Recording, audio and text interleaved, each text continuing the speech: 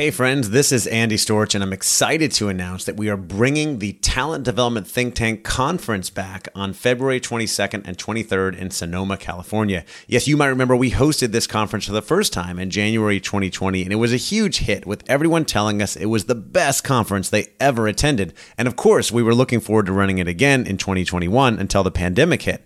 That's when I launched the Talent Development Think Tank membership community, and that's been going strong since May of 2020. But I know how valuable it is to get people together in person, and that's why we are excited to be bringing the conference back again on February 22nd and 23rd in Sonoma, California. I'm committed to making this a highly engaging and interactive event where you can connect, learn, and grow together with other talent development professionals. This is going to be the best event out there in talent development, and I would love to see you there. If you want to find more information and get your tickets today, the website is tdtt.us/conference. That's tdtt.us/conference. I hope to see you there.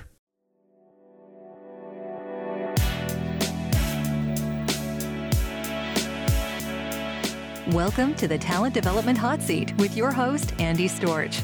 The show is dedicated to helping you develop the most important part of your organization, the people.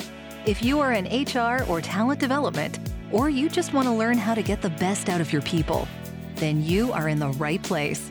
Each week, Andy shares interviews with talent development professionals, thought leaders, and experts to share best practices, learn about the latest trends, and find out what has been successful in the world of talent development. This podcast is designed to give you what you need to be successful in the world of talent development. Now, here's your host, Andy Storch.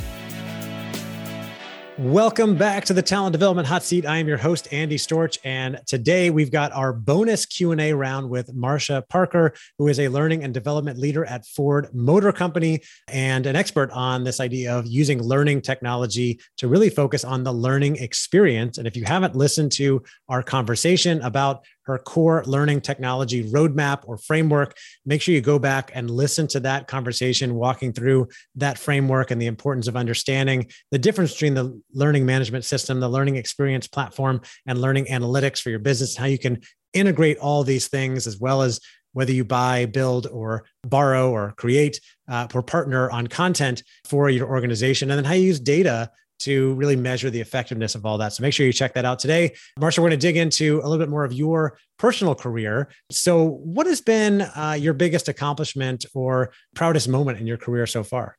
I think being able to shape an environment that people feel comfortable talking to me, my team members and colleagues, and creating that safe space for them. I think that has been, and being able to mentor and coach. I think that's one of my superpowers is I love mentoring and coaching interns and new people coming into Ford. I just think it's a great gift to be able to help shape someone else's career. And then I learn from them too. So it's like the gift that keeps on giving. I just love that part of my accomplishments within my career so far. I love that. People need good mentors. And so they're lucky when they run into you, right? To be able to get that extra help. On the flip side, Marsha, what's been one of your biggest mistakes or failures in your career? And what did you learn from it? You know, one of my biggest mistakes, I think, was I got tapped on the shoulder about 4 years ago to come into talent development. Mm-hmm. And I was kind of encouraged to lead our transformation of our instructional designers to performance consultants. And I made the mistake that change management was so underserved. I came in thinking I had this vision, had this grand idea, but I had no empowerment from leadership to do it. I felt like I had just let everyone down because I was lifted up to like, okay, she's come up the ranks. She's been an instructional designer. She's been a leader. Now we're having her come in and lead our design group and shifting into performance consultants. And I started doing portfolio workshops. And the deeper I dug into developing, I developed like 8 workshops. The more I started to dig into those around design thinking and asking questions and kind of doing some appreciative inquiry coaching, I found that we weren't ready for the change. And I wish I had started there instead of initially coming in with my checklist, like, oh yeah, let's just roll out some workshops. Let's just restructure the team. Let's give people new roles. You know, people were like, slow down. And I think that's one of the lessons I learned, is that before you go in and you try to do any kind of change, is to really listen, find out what the landscape is, find out where the high hurts and the challenges are, and find out your resistors. Because I had quite a few resistors, especially when I did a analysis of our data catalog, our learning catalog, and found that a lot of the things that we were creating were just awareness and not really experiential or experiences. And I presented that data in a very methodical way. I came in, this is your catalog, this is where you're at on the curve, this is the data points. And everybody's sitting there looking at me and they were like, I got all of these arrows at me. And I was like, oh, what did I do? All I did was just tell you the news. And I think if I had to really slow down and put myself empathetically in their shoes, I would have saw that they saw this as a threat to not only their livelihood, but also to their knowledge and stuff. I was coming in like, threatening their knowledge. Like, what do you mean we're going from ADDIE to design thinking? What is this? We've been doing ADDIE for all of our lives. Now you're telling me I have to use design thinking principles. Yeah. So I think in hindsight, I would have had more of a change management piece up front, really talk to individuals, really got a lay of the land of where their high hurts were, and then came in and started to look at transitions slowly. Such a good lesson, and one I've heard in different variations before, people that come into a new role and feel excited or pressure to make a big impact right away. And like, okay, let me go roll out some stuff, when really the best thing to do is just get curious and start asking questions and really analyze the situation and what people are working on, what they're doing, and how they would feel about making changes, like you said, change management,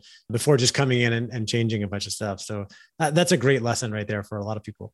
It is. It's a painful one for me, but it sticks with me every time I'm into a new assignment. Yeah. And I'm like, okay, Marsha, stop. I know management wants you to go fast, but go slow to go fast. So I think that was one of my real lessons learned there. I like it. It's a good one. What do you think is one of the biggest challenges in learning and development today? I think one of the challenges, is kind of piggyback off of this transformation. The role of L&D is changing so fast. The skills needed to yesterday are not the ones needed today for L&D. And a lot of programs have been slow to change their approach to learning and development, instructional design, and all of that around design thinking, around analytics. How many people in L&D can do visualization, can do storytelling, persuasive storytelling? They don't have that skill set in their toolkit. And so when they're presented with these challenges, like, well, what do you mean? I'm an L&D professional and I have to do this now. I have to use data. I got to tell you a story using the data. I'm like, what? We're used to design, develop, evaluation, needs assessments. But all of that to me encompasses needs assessment and how you're going to design, how you're going to strategize. And I think that's changing the role of L&D leaders and professionals, the biggest challenge for them right now. Yeah, absolutely. What's one of the biggest trends in talent development that you're following or excited about right now? I think right now is this learner experience, creating this learner-centric organization and the culture to go with it, where the learner now is at the center of everything that we do. And it shapes the experiences from onboarding all the way down to when they retire and at various levels. That's one insight that I'm seeing. Another one is learning as a benefit. So how we have healthcare benefits and everything else. I'm working with our hourly team, and we're seeing learning as like a benefit, like you would have in your package for health services. You would have a learning benefit and you would have dollars assigned to it, just like you would a health savings account. So this is where we're really moving towards putting it in the ownership of the learner, but then to be able to decide how I want to build my skills, how I want to build learning, and then seeing learning as a benefit. I like that. Learning as a benefit means more people are going to be doing more learning, which is what a lot of people really want. That's really cool. Speaking of learning, do you have a book or a TED Talk that has made a big impact for you or you often recommend? Oh my gosh. Right now, I got this book, Brene Brown's Atlas of the Heart. Yep. Oh my God. I love this book. What I love about it, it gets to the heart of how to make connections with people. How do you put yourself empathetically in their shoes to understand where they're coming from? So you can explore if they're angry, that means that there's something underlining there that's going on. They could have it where they feel ashamed, they feel guilty. You explore and ask those questions instead of just automatically triggering that they're angry at you. It could be situations or circumstances that lead to that. This book breaks down those complexities of the heart of emotions, and it goes through all of these emotions and how do you deal with them? What's the strategy around them? I just think it's a very purposeful book right now that relates not only in our professional lives, but our personal lives. Yeah, I know that book has been very popular, especially in the talent development world. I know a bunch of people have been reading it and been hearing great things. So I appreciate you bringing that up. Last question for you, Marcia, for others out there in the learning and development world who are looking for ways to accelerate their career success, find more success in their careers in talent development. What's one more piece of advice you would give? I would say be patient with yourself and learn the business. When you come into a new role as an L&D, really good time to explore the landscape in the business and how you can add value from the business side. And then also how you can absorb and take in the data, and also how you can learn what you can learn from the data. So get more comfortable with the data and get more comfortable listening to your customers. Yeah, I agree completely. Well, this has been fun, Marcia, and also insightful, just like our last discussion, on some great tips for people. And I appreciate you coming on to share. It's been great talking with you. Yes, you too, Andy. Thank you so much. All right. Take care. You too. All right, that will do it for our bonus Q&A round with Marcia Parker from Ford Motor Company. What a great discussion. I really enjoyed talking with Marcia, and I hope you enjoyed hearing from her. We're going to get her to come speak in the Talent Development Think Tank community soon so we can really dig into the discussion more and have more conversations around these topics. If you are not yet a member, I would encourage you to come check it out. Love for you to join us. There's no commitments. The website is tdtt.us. We have weekly calls for our senior level community. Every Wednesday at 9 a.m. Pacific time, we bring in guest speakers like Marcia. We have open forum discussions, and we also do networking on a monthly basis as well. Speed networking for everybody across both groups in our community to help people connect and grow their networks and grow their careers. And I've seen so many great connections being made in this community and so many great things that have come from it. We had an in-person retreat back in January. We're planning a meetup at the ATD conference in Orlando in May. If you're going to be there, be sure to reach out to me so we can meet up while you're there. And in the meantime, if you want to be part of an amazing community of talent development professionals, come join us at tdtt.us. That's the Talent Development Think Tank community. And I want to remind you, our podcast is sponsored by Advantage Performance Group.